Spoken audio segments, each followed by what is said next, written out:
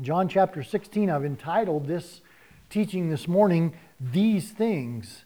These things. And you're going to see in the first 6 verses of John chapter 16 that it refers to these things. The phrase these things Jesus does 5 times through there. So it's obviously something that's important. So let's read through our text this morning and then we'll dive into it and see what God has for us. John chapter 16, starting with verse 1. If you don't have a Bible with you, there should be some in the chairs in front of you. Or just raise your hand, we'll get you one. But we want you to be able to follow along with us. So John 16, verse 1. These things I have spoken to you, that you should not be made to stumble. They will put you out of the synagogues. Yes, the time is coming that whoever kills you. And these things they will do to you, because they have not known the Father nor me. But these things I have told you, that when the time comes, you may remember that I told you of them. And these things I did not say to you at the beginning, because I was with you. But now I go away to him who sent me, and none of you ask, where are you going? But because I have said to you, sorrow has filled your heart. Nevertheless, I tell you the truth, it is to your advantage that I go away. For if I do not go away, the Helper will not come to you. But if I depart, I will send him to you. And when he has come, he will convict the world of sin and of righteousness and of judgment. Of sin, because they do not believe in me. Of righteousness, because I go to my Father and you see me no more.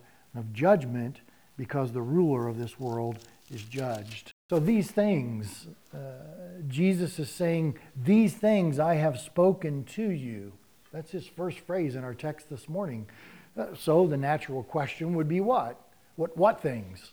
What things is he talking about? Well, we've looked over the past couple months even, this time that Jesus has spent with his disciples in the upper room. And we saw a couple weeks ago that they were moving out of the upper room and moving towards the Garden of Gethsemane. And he's still teaching. He's still encouraging them with these words because of what they're going to be going through in the next day or so with his crucifixion.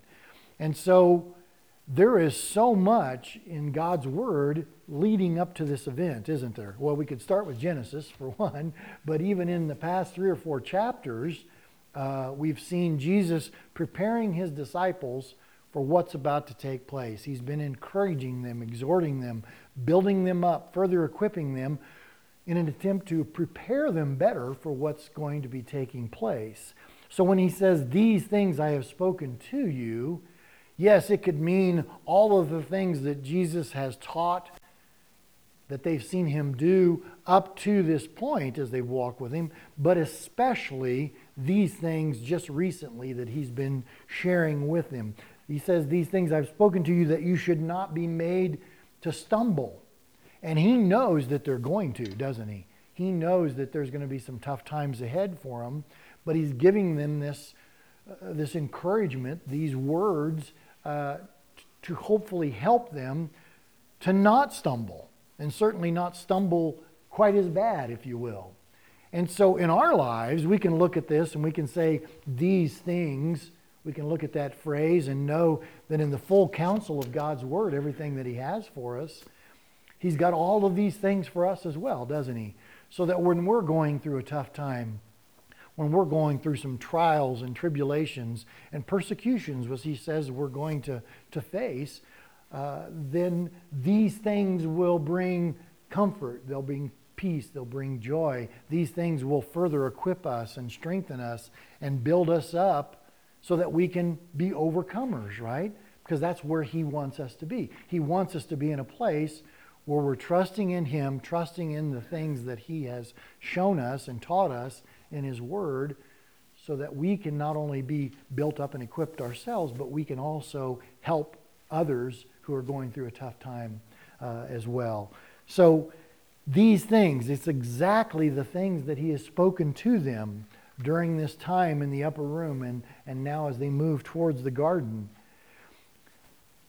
We saw in John chapter 13, verse 5, when he washed the disciples' feet. There was great lessons for them to be learned in that. Great lessons for us to learn in that as well. We see that he talks about, and we see the fruition of Judas's betrayal, that it took place as he left. Then we see Jesus in chapter 14. He moves into showing them, teaching them, I go to prepare a place for you. I'm leaving because I'm going to prepare a place for you in heaven. And then he encourages them further by saying, I will come again. He tells them he is the way, he's the truth, and he's the life. He's reiterating his ministry to them, his ministry to the world, that he is the way, the truth, and the life.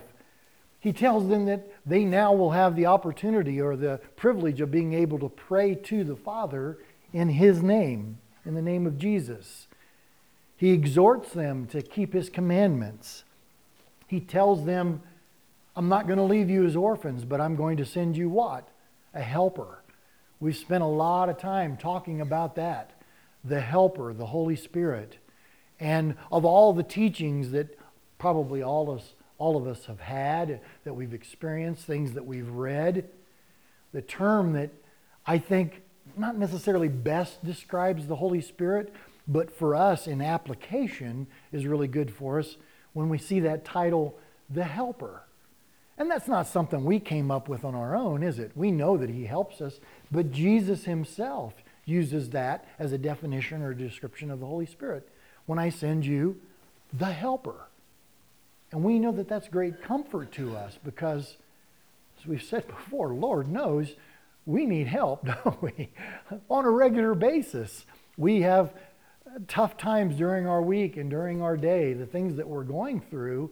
And Christ tells us, as he did his disciples, I'm going to send the Helper to you.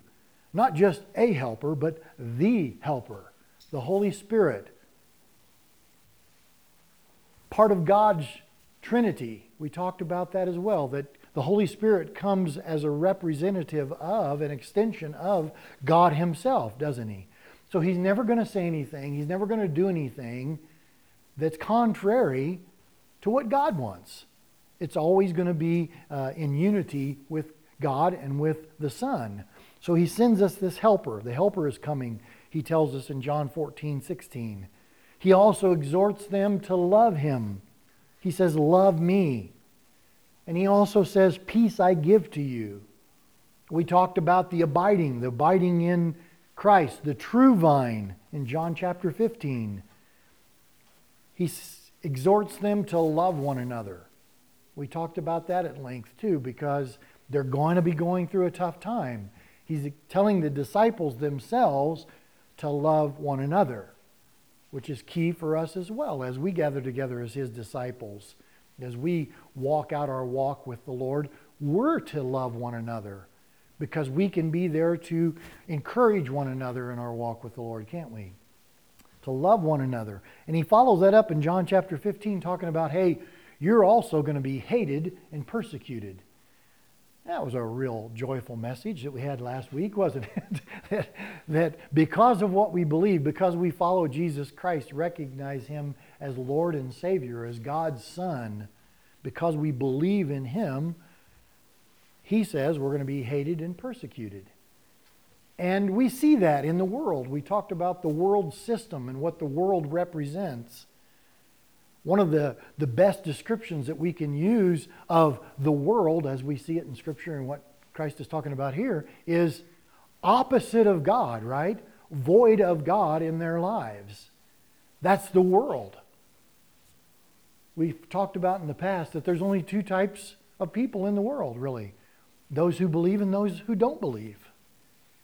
And so we're going to be hated and persecuted by the world or those that just don't agree with what it is we believe a lot of times, right? Sometimes it's very subtle. Sometimes it's right in our face that they challenge the very core of what we believe in God. So we're going to be hated and persecuted.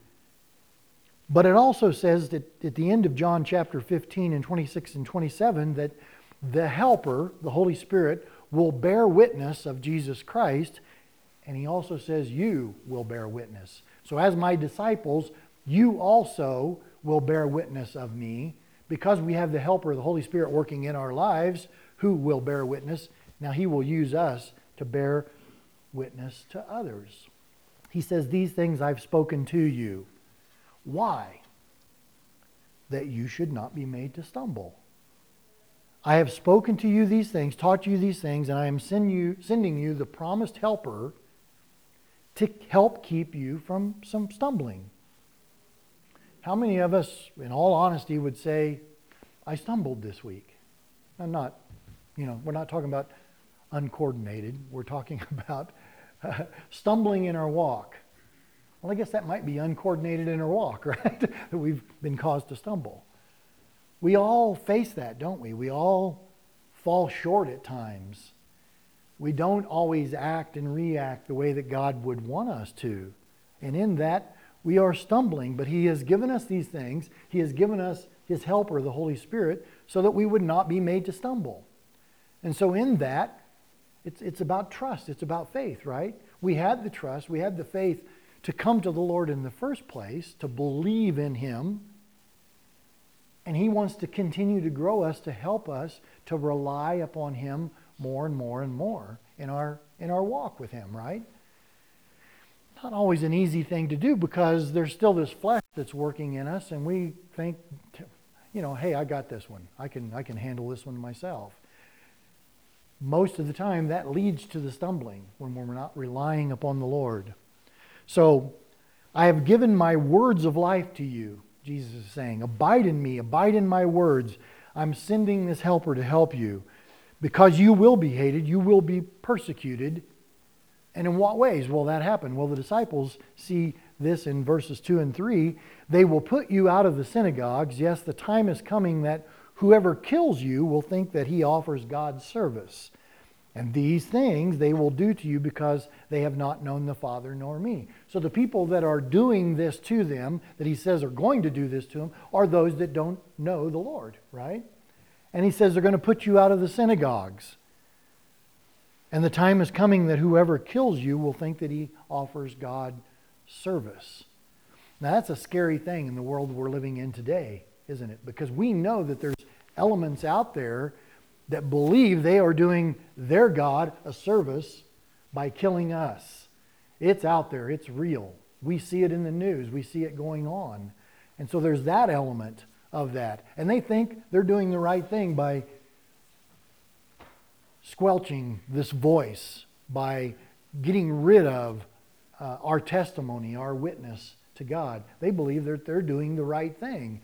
In the world's eyes, they believe that. Let's stop this message that you're spreading. Let's stop all these things that you're promoting to kill us, to kill our voice. Maybe not kill us physically, but they want to shut us up, don't they? And it says they'll also put you out of the synagogues. So the traditional religious belief of that time, Judaism, if you didn't agree with Judaism and you were following Christ, you were probably going to be put out of the synagogue, weren't you? And you think, well, I didn't like that church anyway, You might think that. But it went way beyond that, didn't it? Because even your financial or your economic situation would be changed drastically, because many of the times the synagogue was there to promote whatever everyone was doing, whether it be selling livestock, whether it be crafts that you make, crops that you grew, whatever the case may be, it could affect your livelihood by being put out of the synagogue. So much persecution was going to come out of that. Much hate was going to come out of that, as we see. And he says in verse 3 again, and these things they will do to you because they have not known the Father nor me. You'll no longer be welcomed by your former religious people and practices for following me. They will put you out. You will be kicked out. You will be, the big word, excommunicated because of me. Has any of you ever been excommunicated from a church in the past? Most of us probably left before it got to that, didn't we? We excommunicated ourselves in that situation. And that's a very positive thing in some circles. There are certainly churches that I have attended in the past that I don't necessarily agree with them, but they wouldn't go to the point of excommunicating me, from that body of believers. But these guys were facing that. We can face excommunication from the world, from society itself, right? Because of what we believe. Let's just silence them. Let's just get them. Let's get rid of them. We don't want to hear what they have to say any longer. Jesus says, these things I have spoken to you, because you're about to face some tough times. You will be my witnesses. You will testify of me, so they will want to get rid of you, silence you, kill your word. And they believe that by doing this, they're acting on God's behalf. They believe that they're representing God's will, God's desire. They will believe that they are doing God a favor. Serving God by killing those who believe in me, Jesus is saying. They're going to ostracize you. They want to kill you. And these things I've spoken to you that you should not be made to stumble. Now we're going to look at it more in depth next week, but we see in John chapter 16, verse 33, if you look there real quickly, he says, these things, he continues that, I have spoken to you, that in me you may have peace. That statement alone should spark our interest, right? Well, in me you'll have peace. Well, we all want peace, don't we? In the world you will have tribulation, but be of good cheer. I have overcome the world. So we're going to face persecution. We're going to face hate. We're going to face tribulation, if you will. But be of good cheer. Christ says, I've overcome the world. And these things that I've spoken to you so that you may have peace in me. So the world, we know, we've experienced, the world's going to press in. It's going to press down on you. It will hate you. It will persecute you, ostracize you. He's telling his disciples, even kill you. But have peace. Be of good cheer. I have overcome the world. So we've got from verse 12 through verse 33 that we're going to look at next week, where he continues on with this theme. But where we are right now, he says, these things I've spoken to you that you might not stumble. I told you these things. The world hates you. We saw last week that he said right after that, because it hated me first. The world will persecute you. And he said, it persecuted me first, or it will in the next day or so. You are in this world, but you're not of this world. We talked about that last week. The world will respond to you in this way, but have peace. Be of good cheer. I have overcome the world. Now we find comfort in those words, don't we? But sometimes it just doesn't, for us, seem to be quite enough, does it? As we're going through, as we're in the middle of some level of persecution, some trial, some tribulation that we're going through, to rest in these words, we can sometimes find difficult, can't we? It's just words that are in this thing we call the Bible. How can we find comfort in that? Well, we can turn to the Holy Spirit, the Helper, to help us find comfort in that, can't we? To know that these words are true, that Jesus spoke these things because he does want us to have peace. He does want us to have joy. And we're only going to find that where? In him. So when we're going through those times, to trust in, to rely in the power of the Holy Spirit, the helper in our lives, to help us overcome because he overcame, didn't he? We can find that comfort. We can find that peace. He says, I'm sending you a helper to strengthen you, encourage you, guide you, counsel you. You will not be alone. I will be with you through the helper, the Spirit of truth.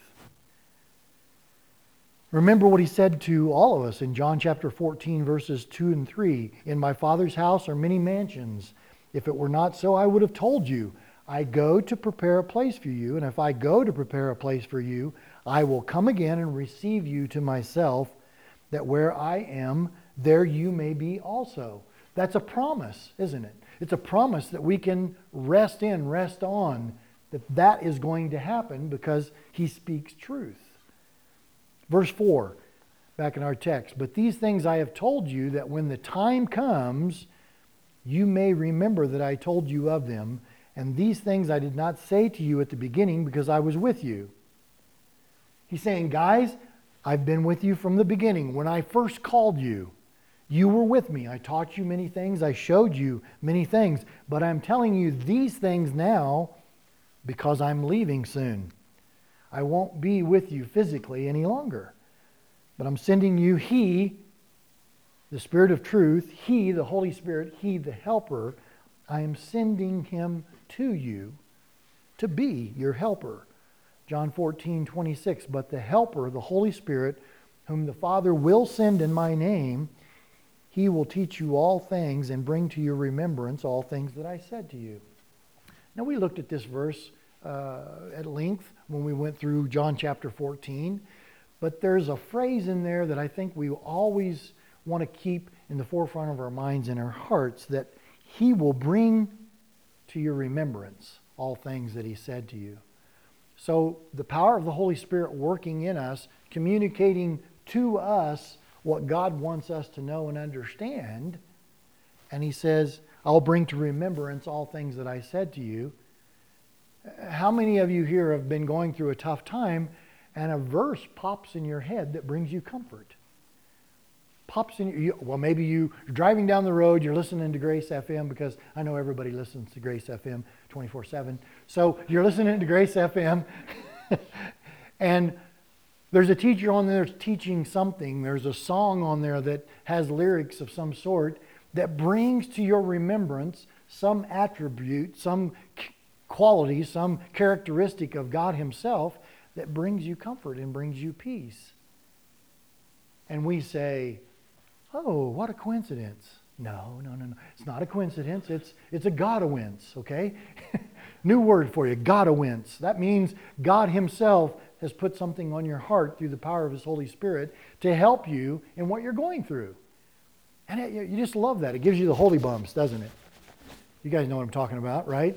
It's like the chills, only it's the spiritual side of the chills. You know, so there's the holy bumps that you get when God Himself has given you something and you know that it's come from Him to bring you comfort. It's just such the coolest thing, isn't it? Wow. Or, hard-hearted as we can be sometimes, we go through the course of the day, and by the third time that we hear that verse or those words, we finally go, oh, I think God's trying to tell me something. I get it. Oh, okay. Thank you, Lord. It seems to, for me anyway, it seems to take the 2 or 3 times. And you kind of go, oh, I've heard that. Yeah, I've heard that before. Like twice today I've heard that. I'm thinking God's trying to tell me something. I will bring to your remembrance all things that I said to you.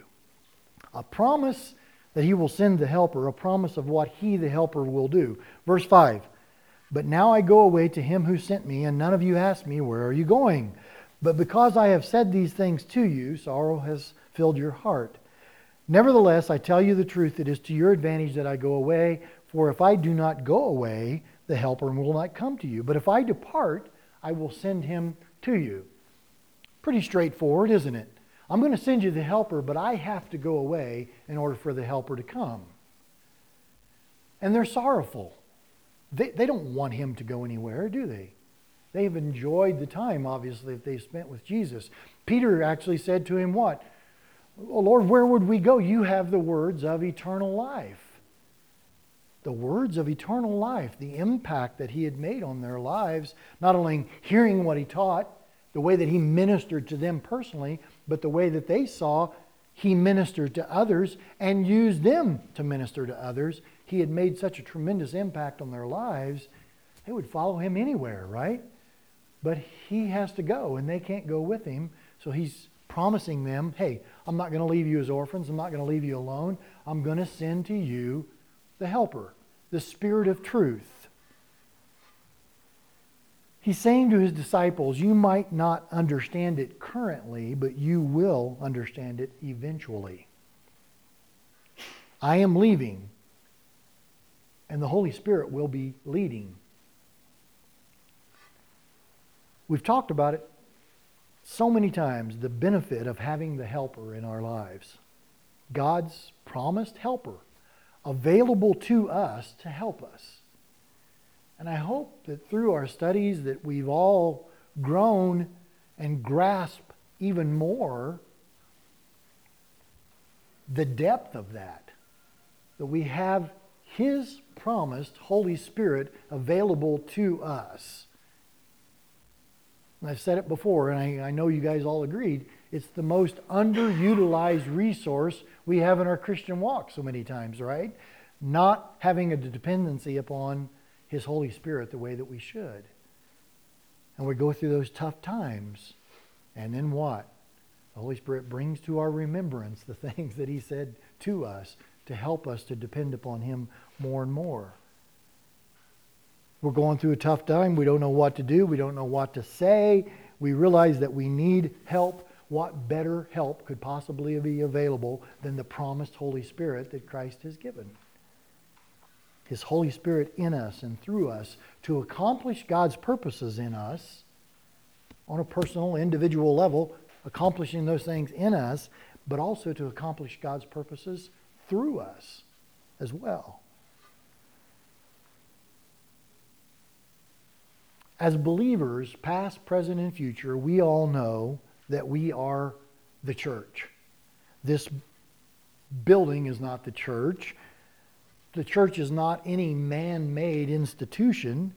The church is God's people, the believers in God, all together as the church.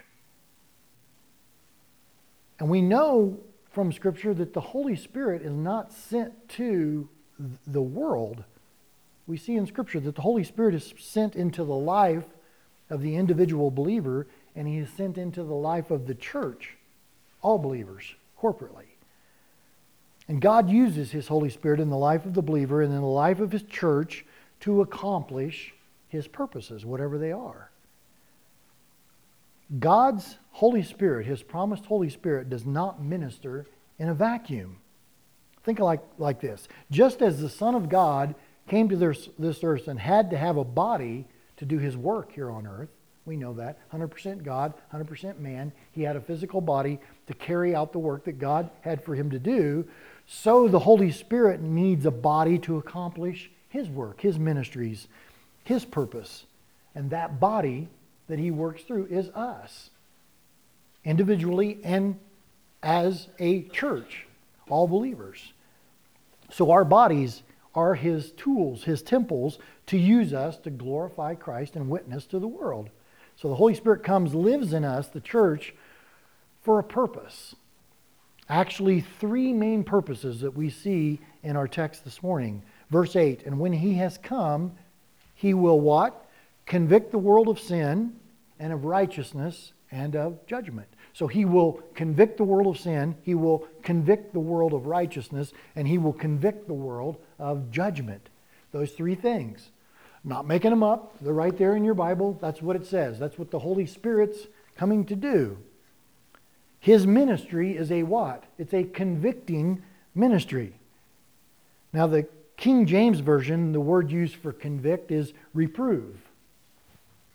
It's a legal word that means to bring to light, to expose, to refute, to convict and convince.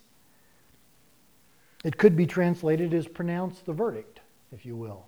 But to convict and convince, I like those two words in using to describe that because we know that at some point in our lives,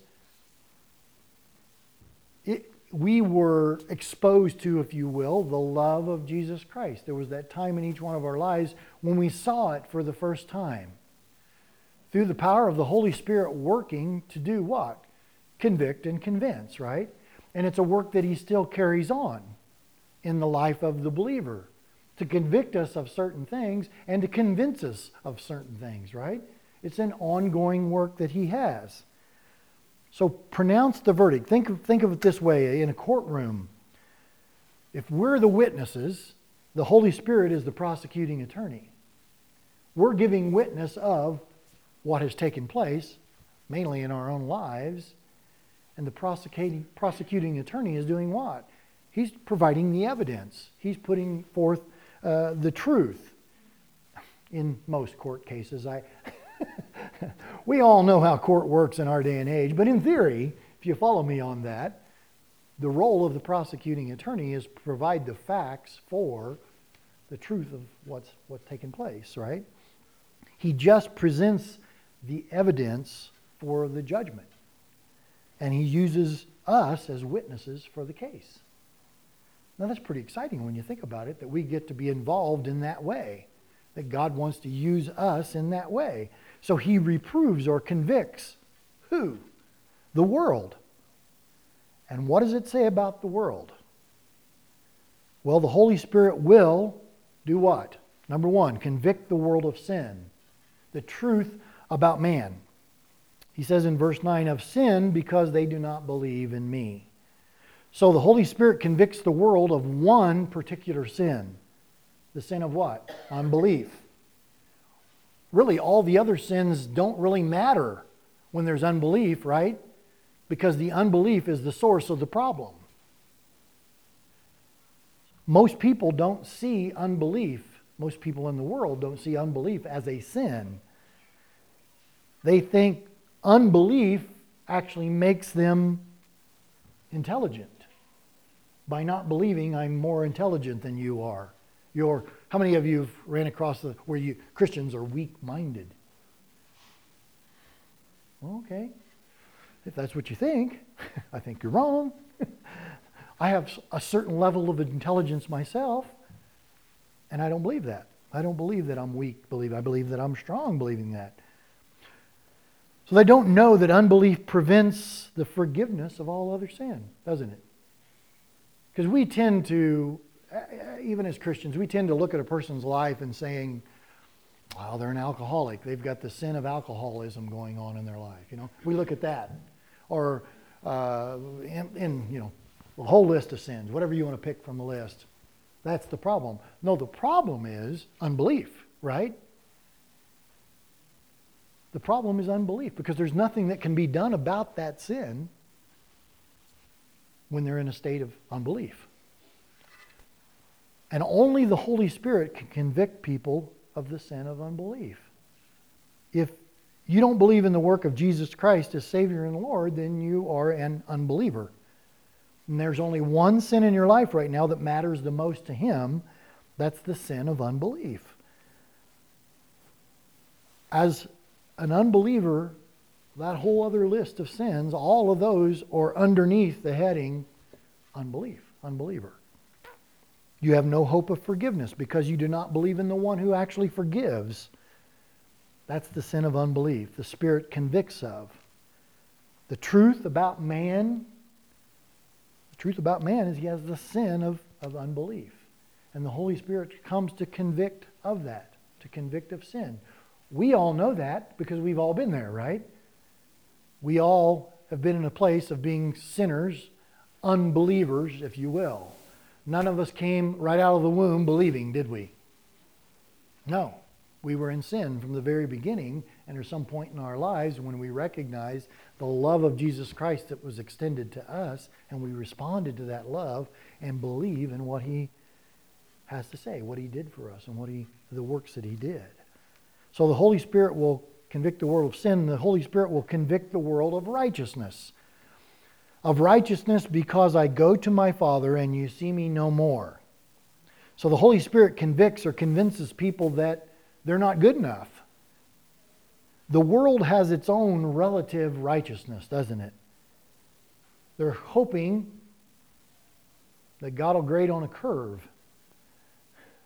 They're looking at it and going, well, I'm better than some people. I try hard. I get an E for effort. How many of you ever, when you were in elementary school or middle school, the teacher give you a summary of how you did on a particular thing, and they write it on your report card to send home to your parents, and you get one of those that says, well, he tries hard. Well, what does that mean? Well, he's just really not very good at it, but he puts a lot of effort into it. He tries hard. So there are people out there that believe, hey, I'm trying hard enough. I'm working. How many of you actually know people that you would say, man, they would make a good Christian? They're just good people. We know a lot of people like that, don't we? That you look at their life and they're just a really good person. Why don't they become a Christian? Well, they don't see the need. They think that they're maybe doing okay, or again, that they're measuring themselves against someone else, right? Well, at least I'm not like them. That happens. Only Jesus demonstrated the righteousness that God accepts. We all know that, don't we? He's the only one that represented the righteousness that God accepts. Now, us in Him, we have a righteousness that He accepts as well. But we had to accept Jesus before we got there, didn't we? Matthew 5:48 says, "Therefore you shall be perfect, just as your Father in heaven is perfect." I know, as I look around, no one in here this morning is perfect. I know, wives, you look at your husbands and you go, well, he comes pretty close. Or husbands, you look at your wives and you go, yes, she's perfect. Definitely, she's perfect. None of us are perfect, are we? Romans 3:10, as it is written, there is none righteous, one. Jesus I am, but what He's done, not what I've done, but who He is.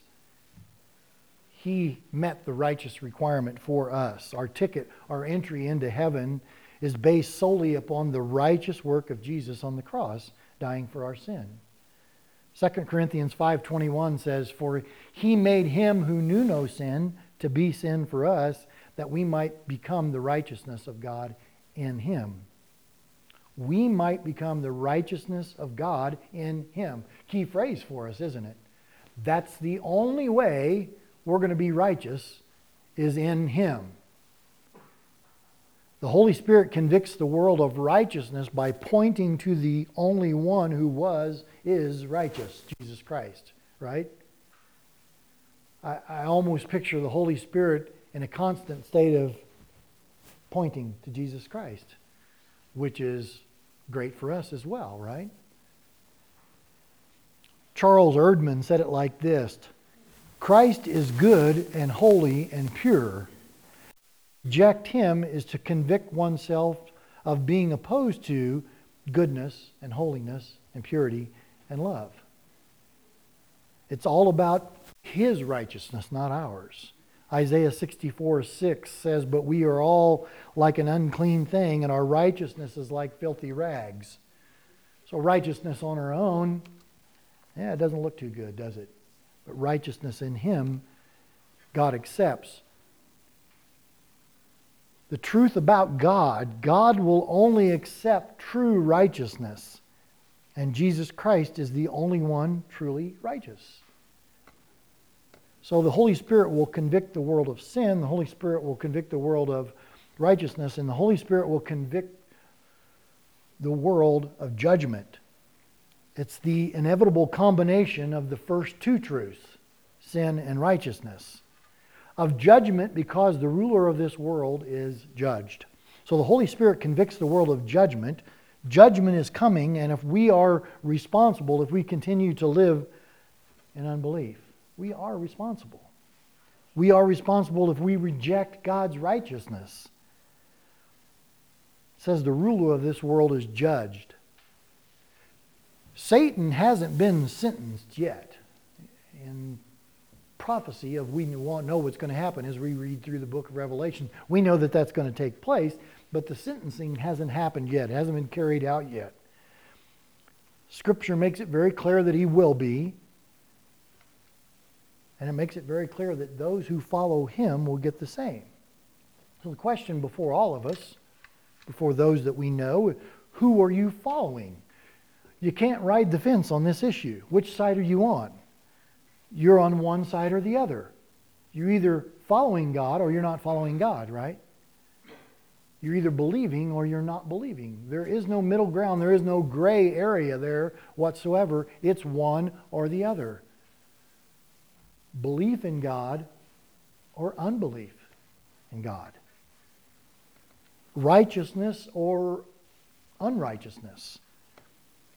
Judged or not judged. The power of the Holy Spirit wants to do His work in the life of the unbeliever, convicting and convincing, but he also wants to do it in the life of the believer as well. Convicting and convincing. The question before us is the Holy Spirit convicting us this morning? Is the Holy Spirit convincing us this morning? Let's pray.